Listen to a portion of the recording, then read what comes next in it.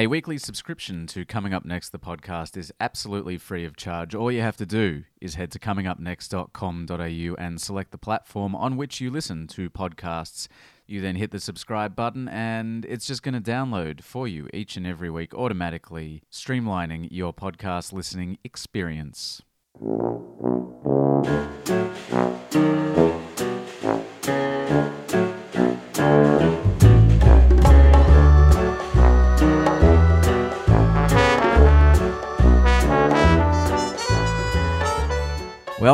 Welcome, my friends. Welcome back if you're a returning listener, and thanks for stopping by if this is your first time listening to Coming Up Next, the podcast. I'm, of course, your host, Alistair Marks. This is my show, weekly show that's been going on for coming up to 4 years now, I guess. What are we, episode 186?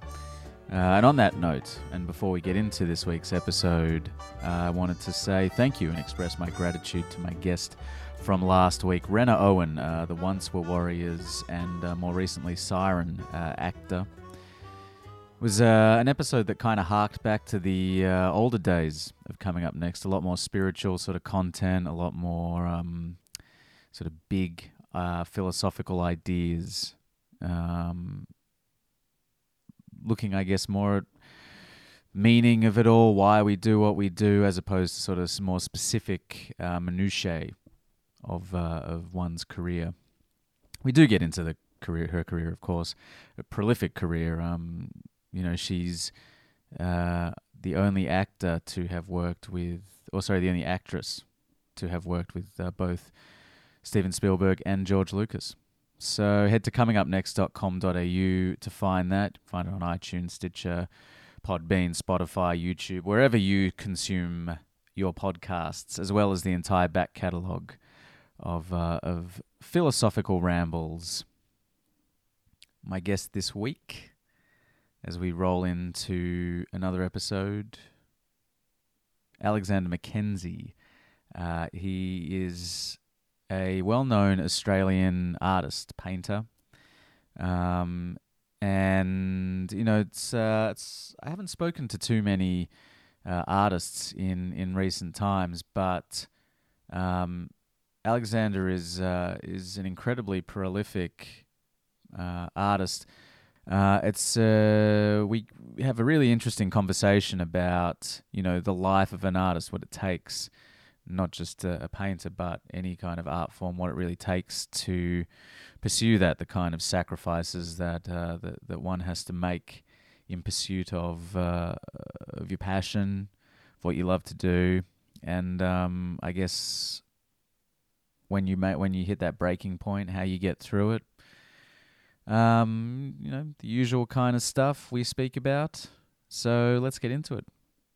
Episode 186. Coming up next, the podcast with Alexander Mackenzie.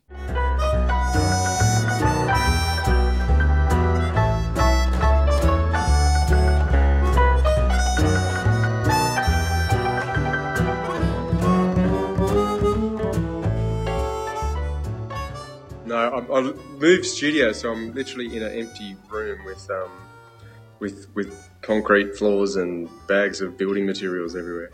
Yeah, right. How long have you been working out of there for? I haven't yet. We moved like the week before Christmas, so we've sort of been trying to get it ready. Yeah, right. It must be exciting to kind of be building a new space for yourself.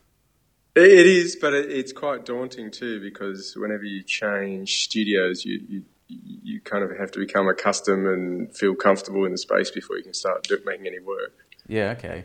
How many studios would you estimate that you've worked in or had yourself? Oh, I don't know. Over the years, probably 10, I suppose. Wow. Because your first studio was like a custom-made room when you were like 11, wasn't it? That's right. Yeah, that's right.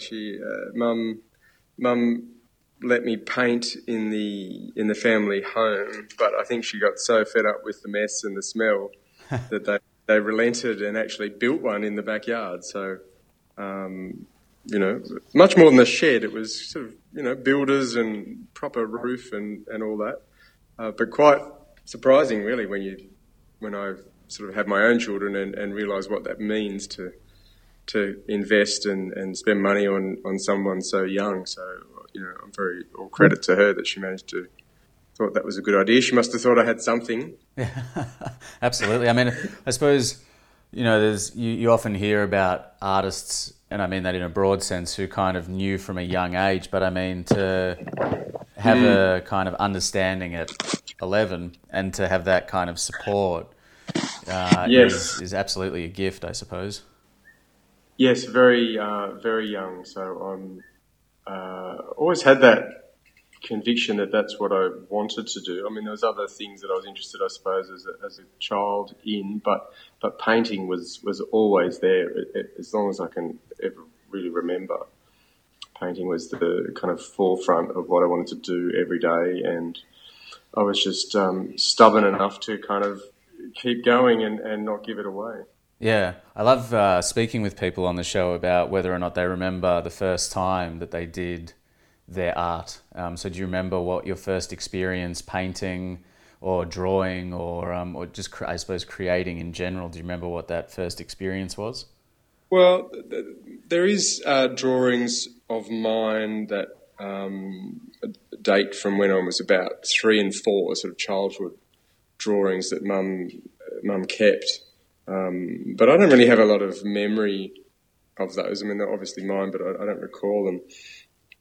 I think it was a little bit later for me when I first started collecting this magazine edition, one of those sort of buy one sort of leaflet per week and build up the whole set kind of things that existed in newsagents. Yeah. And so I somehow got put in front of me those, Monet, Manet, Degas, Van Gogh, etc. And I began collecting these, and I became fascinated with the lives of these people and their work and the sort of impact that had. And that led me to sort of emulate them and try and make paintings like that, I guess. And I, used to sort of draw out little mini Van Goghs and little mini Gauguins and little sort of versions of all these kind of famous artists. And I must have been, 7 or 8, I think, when that was happening. Right. Was there a particular period of art that really struck you? Because a lot of those artists are sort of around that impressionist, post-impressionist sort of pocket. Yeah, that was probably the first kind of hook that grabbed me, that whole post-impressionist period. But then I sort of rapidly, ate up and spat out every single famous art period I could get my hands on. So chopping and changing through history in no particular order, just consuming and looking at everyone I could before, at some point, I guess, trying to make my own work that was something unique. But that takes a long time for everybody, I think. Absolutely. And you grew up in Cronulla? Well, not overly. We moved a lot when I was a kid, so we lived in the country quite a lot, and Dad was a sailor, so we sort of moved around quite a bit. It wasn't until right at the end of high school that I ended up in Sydney. Right. The Cronulla area, yeah. So I suppose I was going to ask if you felt like there was a really kind of artistic community, but I guess if you're sort of moving around a lot, you're kind of experiencing a lot of different flavours of life at that early age. Yeah, that's right. But a lot of landscape too, a lot of nature, a lot of kind of open space, and in the Southern Highlands and in the Hunter Valley and things, you're really kind of left to your own roaming around. And in the 70s too, parenting was much different than it is now. So you didn't really see your parents no one was worried about security or safety and things. You just kind of took off. It was a very different time.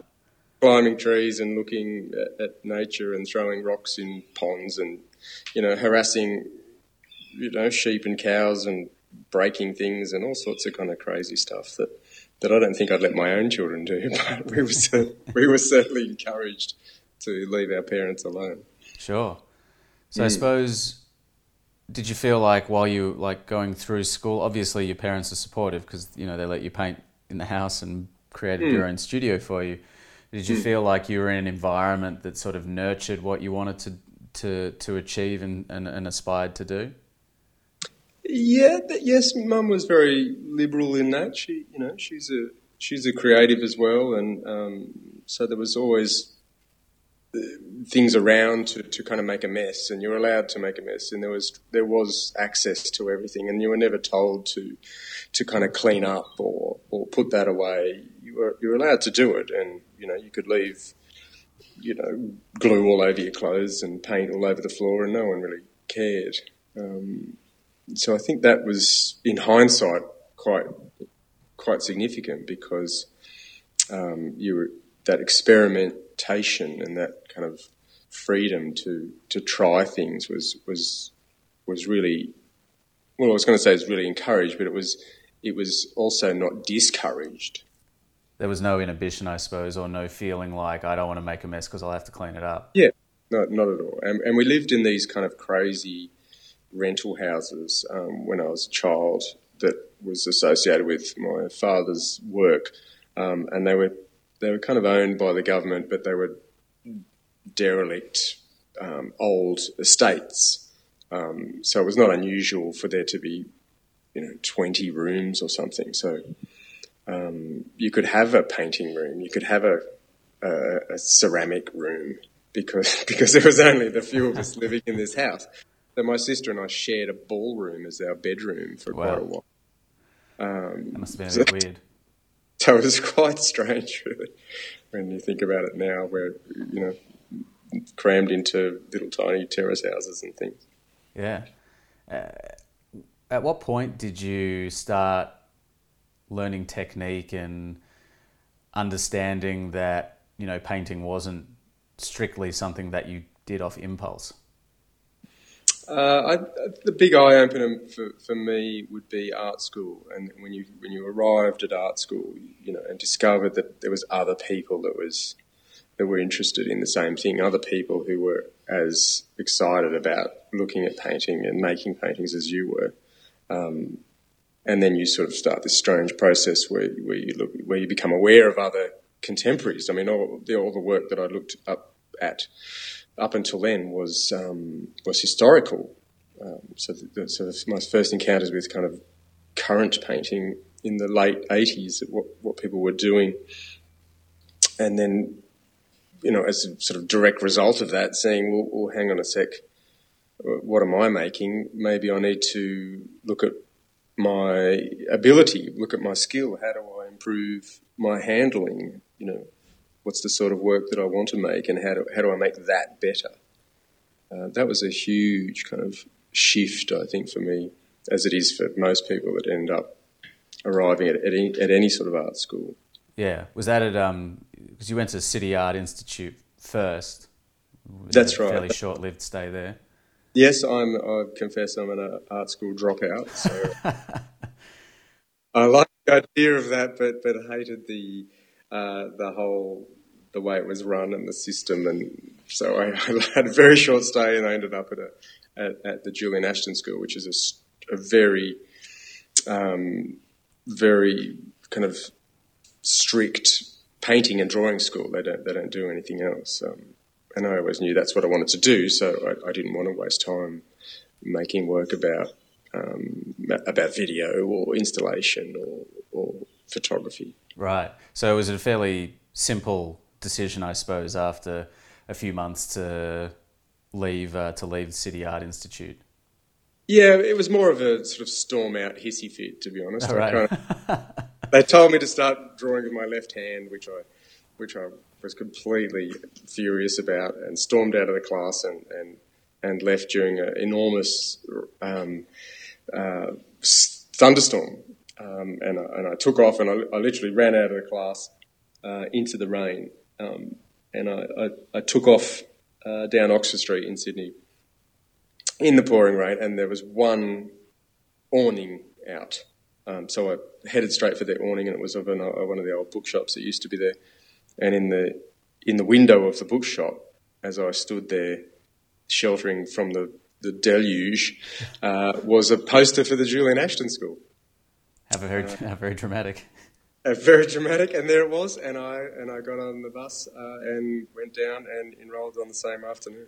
So what was the first day like then when you did go to Julian Ashton? Was there a feeling, was there an apprehension that this might be another kind of similar experience, or were you quite set that this was where you were meant to be? No, I was thrilled. I immediately saw a whole bunch of people who were on exactly the same wavelength as me, and I settled in straight away, and we drew for 8-10 hours a day for 3 and 4 years. So it's very intense, but what it does is it teaches your hand to do what your eyes and your mind is thinking. So you learn to build those kind of connections between your hand and your mind, and really get control of your work. So it's a hugely important kind of skill builder, like scales, I guess, for musicians. You need to have a grip on the scales before you can start to work at your own thing. And that creates like a very deliberate and disciplined approach to the craft. That's right, yeah, and so I guess it's quite helpful for that too. That I became used to working that kind of that amount of hours and that kind of diligence, and which was not a chore for me. It was entirely enjoyable, but I guess for some people they don't like to work that amount of hours. The problem was not that. The problem was paying for it, of course, because it's incredibly expensive, and I didn't have any money. So I made a deal, or I got offered a deal by the then principal of the school for what was called affectionately the garbage scholarship. The garbage scholarship meant that they'll let you come to the school provided every day you do the garbage and you sweep up the studios and take the bins out. So that seems like a fair deal. Yeah, so I did that for 3 years, and that paid my tuition. Were there any other challenges that you faced, maybe in more practical terms, while you were studying there? Well, I guess, I mean, it's quite a while ago for me now, but I think learning the skill and learning the craft was the primary focus of the school. But what, of course, comes after that is deciding what it is you want to say with your work. And I think that was a big challenge for lots of artists who go through that kind of system. They might have all the skills in the world, but if they don't have anything to say with their work, or if they don't know what they want to say, then the work doesn't develop and evolve into anything meaningful. And how did you decide what it was that where you wanted to begin, at least, with what you wanted to say? Well, I took a studio, in York Street in Sydney, and began working. So you kind of, I think I've said it in some of the other quotes, that you try on lots of different hats. You try on lots of different ways of working, and you experiment with different things until you find your own voice and find your own way of using the language of painting. I mean, it's a very kind of subtle balance of what you want to do with the work, but there's no shortcut to it. It has to kind of evolve, in my mind. It has to kind of grow as you grow and develop into something. And that there's no way around that. You literally have to just make work. And your first year of making work, you're probably going to make a lot of junk, and the second year might not be much better. But by the time you've been doing it for a few years, hopefully kind of it can become something that is not meaningful necessarily for somebody else, but is meaningful for you. And it feels like what you're seeing on the page, what you're seeing on the canvas is what's inside your head. Maybe it happens easier for some other people, but for me it was a real long process that it probably took after art school, maybe close to 10 years, I think, Right. before it started to really happen. And was there like a watershed moment, or was it just the kind of accumulation and eventually you realised that there was a kind of consistent theme or message? Yes, yeah, the latter. Yeah, it did take that long. The first experiments in painting were disastrous. Really, despite the study and despite all the energy and the childhood and all that, they were terrible. So you just had to sit down and make as much work as you possibly could before it started to kind of, come out of the rock, I suppose, like a sculptor. It starts to appear. You start to get closer to it, and it starts to unravel, and then it becomes your own. Are you deliberately like trying different things? Are you kind of very consciously making certain decisions, or are you letting your subconscious and your impulses do most of the work? I think at the time, there was a bit of both. I was trying different ways of working and experimenting with different things. I mean, we had this crazy studio, and we used to do, make paintings with on glass and on steel and stick objects to them, and on found materials, and try and make paintings that were three-dimensional, and we did all sorts of kind of mad stuff. But this, of course, looks nothing remotely like the sort of work that I make now. But I guess it was important because it let you go through that kind of maze to come out the other side of who you really want to be. I mean, maybe artists a little bit like all the rest of us, that we sometimes try to be other people, but it does take a while before you're honest enough to kind of just genuinely be yourself. Yeah, and to really step into that, I guess, and to embrace it and not be shy about it, and not be, not make excuses about it, but just to be who you are and what your work is, and just to own that completely, And what was it specifically was that helped you to establish and assert and embrace your own voice? I suppose the perhaps the shift for me was that I started to really get this this kind of image or vision, for want of a better word, of what the work was, and it would, I've spoken about this before. It kind of arrives in my mind's eye, completely out of the blue, more often than not, as a resolved image. And I guess it happened a few times, and I'd kind of, like a dream state, I suppose. You try and recall it, but not be able to. And then after a while, the image would just hang around, like really strong in my mind, and I would endeavour to make a painting that was that image. And I battled for a long time what that actually is. Is it a memory? Is it a kind of, a recall of something? Is it a sort of imagination of different elements of things that you've seen, or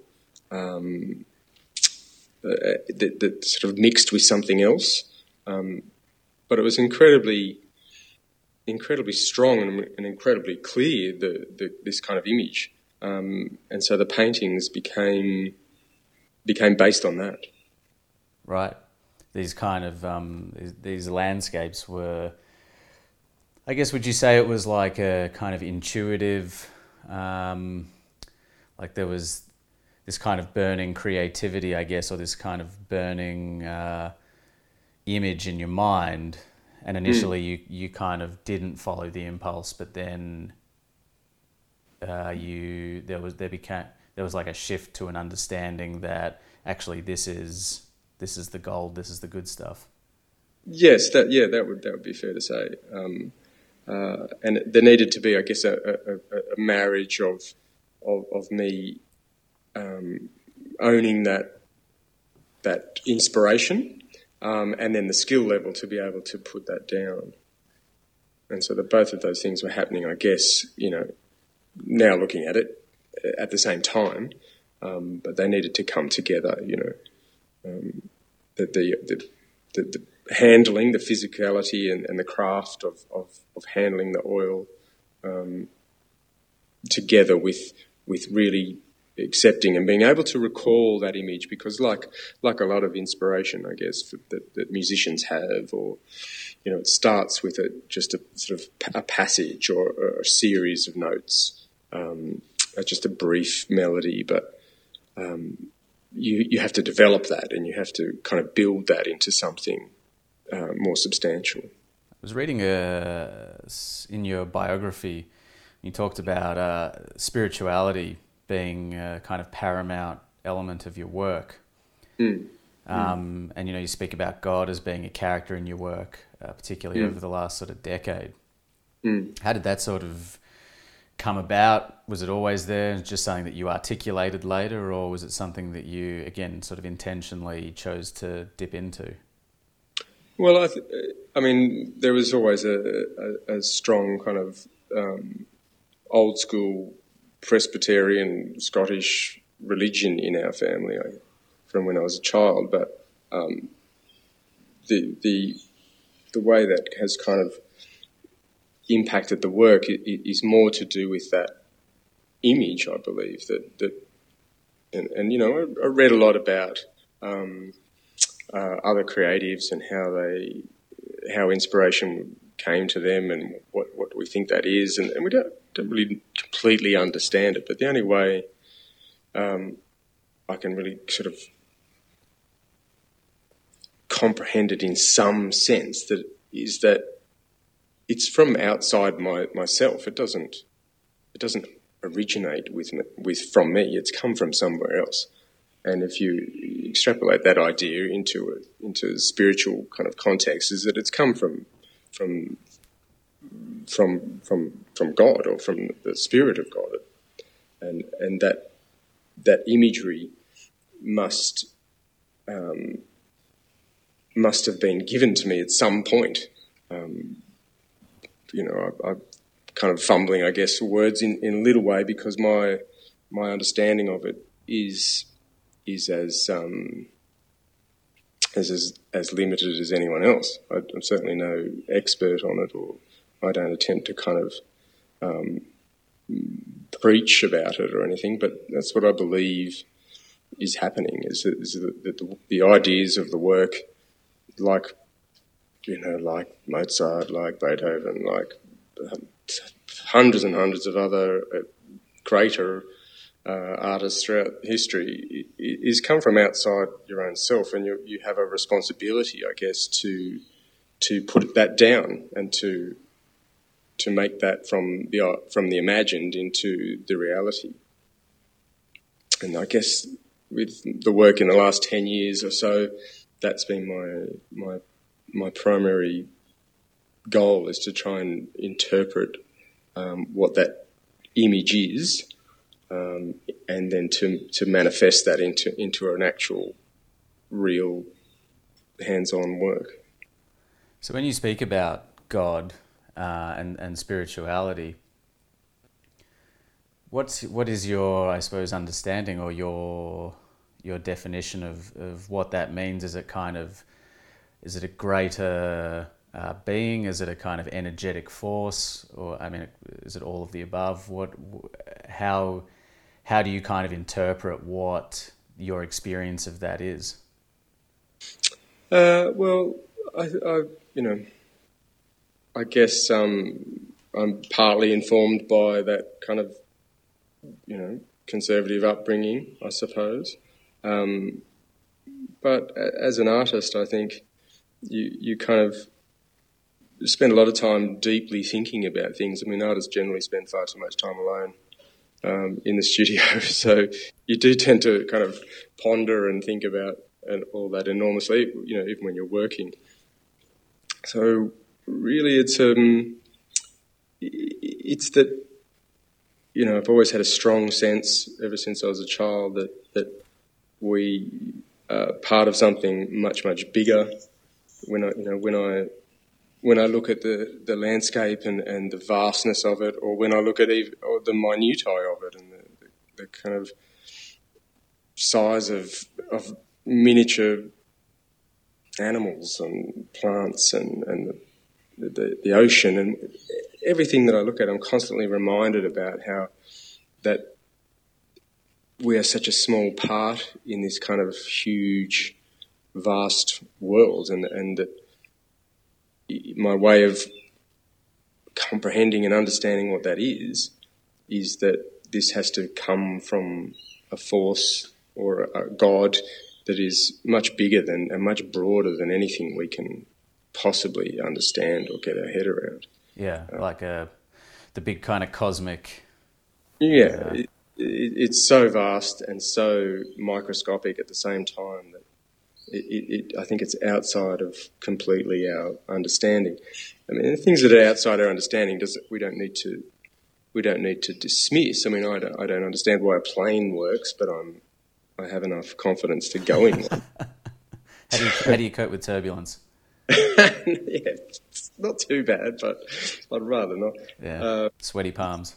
So we're able to kind of accept things and in some sense as human beings. So I'm quite comfortable and quite happy in accepting that the idea of creation and the creator, and thus the idea that I'm creating in some sense is a direct kind of relation to that the work and the imagery comes from somewhere else. It's mentioned, the idea that artists spend a lot of time on their own, and I guess I'm speaking in broader terms at the moment. I've sort of been thinking a lot lately about what the life of an artist, like what it really means, and some of the things that I went to film school. And while I was at film school, we'd have there'd be kind of two different types of people who were working in the real world who would come in. There'd be the ones who were very optimistic and upbeat, and then there'd be the ones who would come in and basically tell you how you're not going to earn any money and how it's it's a difficult life. And I like to think the reality is probably somewhere in the middle. Somewhere in between, yes. Yeah. But there are certain sacrifices that I've experienced, particularly as I'm sort of getting to my mid-30s and reflecting. There's definitely sacrifices that you're kind of not told about that you kind of undertake by virtue of just following the path of an artist. That's right. Yes. Yeah. Absolutely. What are your thoughts on what the life of an artist is? Well, I think you either are completely mad and want to do it, or you don't. I don't think there's any kind of learning of it or want to. It's incredibly difficult. I think the painter might rank slightly higher above a poet as far as income, but it's not particularly good. So you either it has to be in you. It has to really be deep down in you in order for you to be so kind of bonkers to want to try and make a living out of it. For me, I after art school, which was 4 years, there was probably another 10 years after that I didn't make a cent. So, you're in that period where you're in your 30s and your friends are kind of starting to buy houses and have children and travel and do all that sort of stuff, and you're earning your money from Saturday working at the pub. So there's a huge financial sacrifice in that. The other sacrifice that maybe doesn't get spoken about so much is that you have to sit down and do the work, and that means being, for most creatives, you have to be in the studio. You have to be alone. You have to do the work. You have to sit at the keyboard. You have to sit at the easel. You have to labour over the manuscript to get the work done in the first place. That sacrifice means that you're not out in the world doing all the things that other people do, and that can be tough too.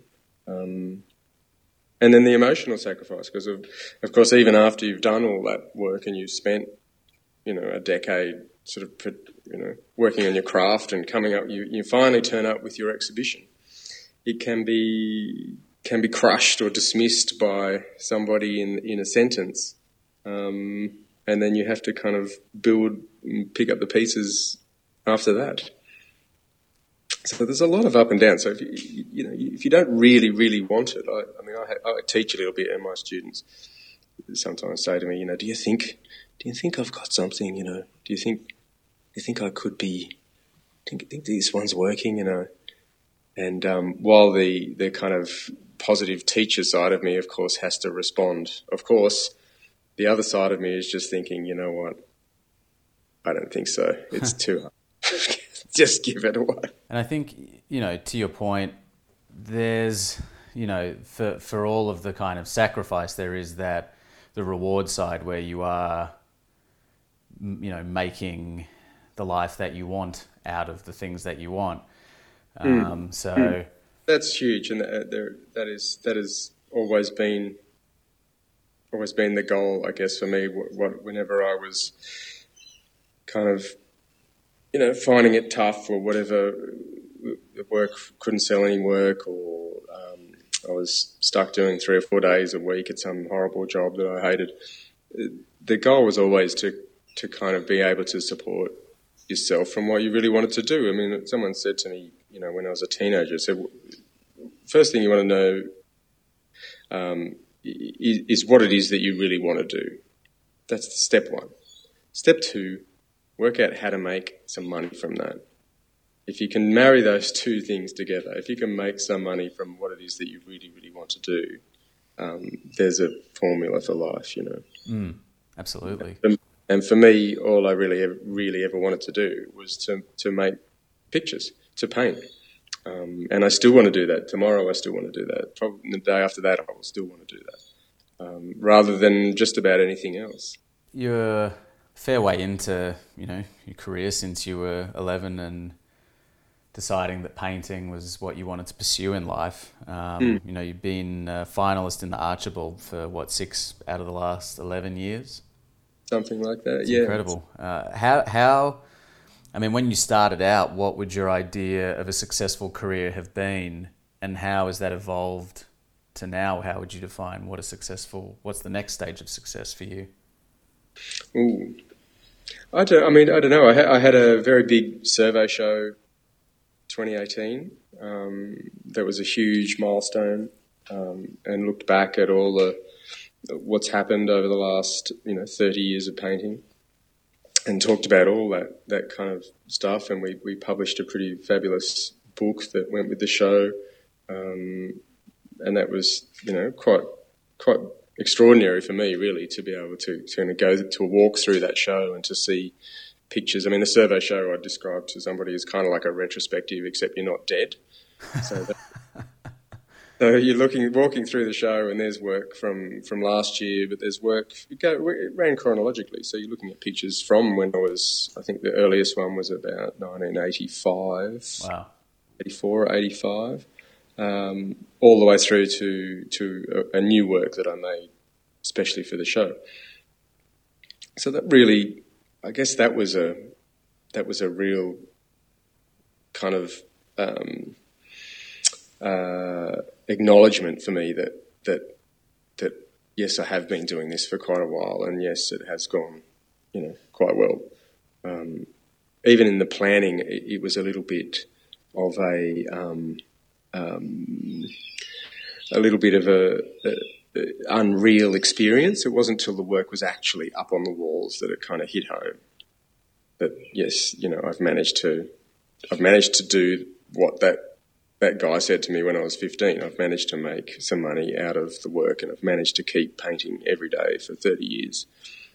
So that was a wonderful experience. Yeah. There's something in that moment. I'm not sure if you had that experience, but I've had it in the last couple of years, feeling like this is a marathon. It's not a sprint. Yes, very. Yeah. Well, well said. Yeah, absolutely. If you're trying if you're going into it thinking it is a sprint, you've got the wrong idea. Yeah, it's a long, long haul, and you really have to love it, and you really have to want to do it. But people who are driven to make art, who are driven to make music, who are driven to write, that they are driven to do it. There's, you either have that within you or you don't. Absolutely. So what would be the next kind of the next landmark for you as you're sort of continuing on? Well, I believe that as a painter, you never really kind of make that work that you are aiming for. Like we spoke about, I have this kind of visions that arrive about what the paintings are, and then there's this long process of making them. Then there's the exhibitions, and hoping that the show might do well, and rolls around and around. But you never quite make the work that you're trying to make. You never quite get there. There's always something about it that bugs you. I think if you actually made the painting that I'm trying to make, you'd probably stop. So it does serve to keep you going. But I guess I'll be spending 2019 trying to make that particular work, trying to make that work that's in my head, and make that ultimate kind of wonderful painting that I've been trying my whole life to bring into reality. And I suppose as the older you get, the further into your career you get, the more you accept a kind of evolution of ideas and a natural or organic kind of materialization. The work grows and evolves and develops. I mean, on a more practical sense, I'm trying to work out at the moment how I can go and look at some more gardens. The last few years I've been going to look at Japanese gardens and Chinese gardens, and probably the next couple of months I might head to Spain and Portugal and have a look at some of the gardens there to see how that feeds into the work and what kind of paintings sort of come out of that experience. That sounds great, man, and thank you so much for taking the time out of your day to have a little podcast ramble. I end all the conversations on a little bit of an upward note. Last question. I've been trying to figure out a way to kind of reframe it for 2019. I don't know why. I feel like time for renewal. Yeah, time for renew. I don't know. I've been doing it for 3.5 years now. So I guess if it ain't broke, the question is, what makes you silly? So if you have any ideas on how I can reframe that or reword it. What makes you silly? Yeah. What makes you silly? Whiskey is probably the answer to that. What in particular happens when Alexander Mackenzie has some whiskey? There's far too much singing and dancing. Right. Any go-to tunes? Any go-to tunes? Well, I'm a classicist and spend all my days listening to classical music. But if I get a little bit too one too many little drops of lark, then we could bust out into anything, and we may end up with the Bay City Rollers. Who knows? Well, thanks so much, Alex. Pleasure.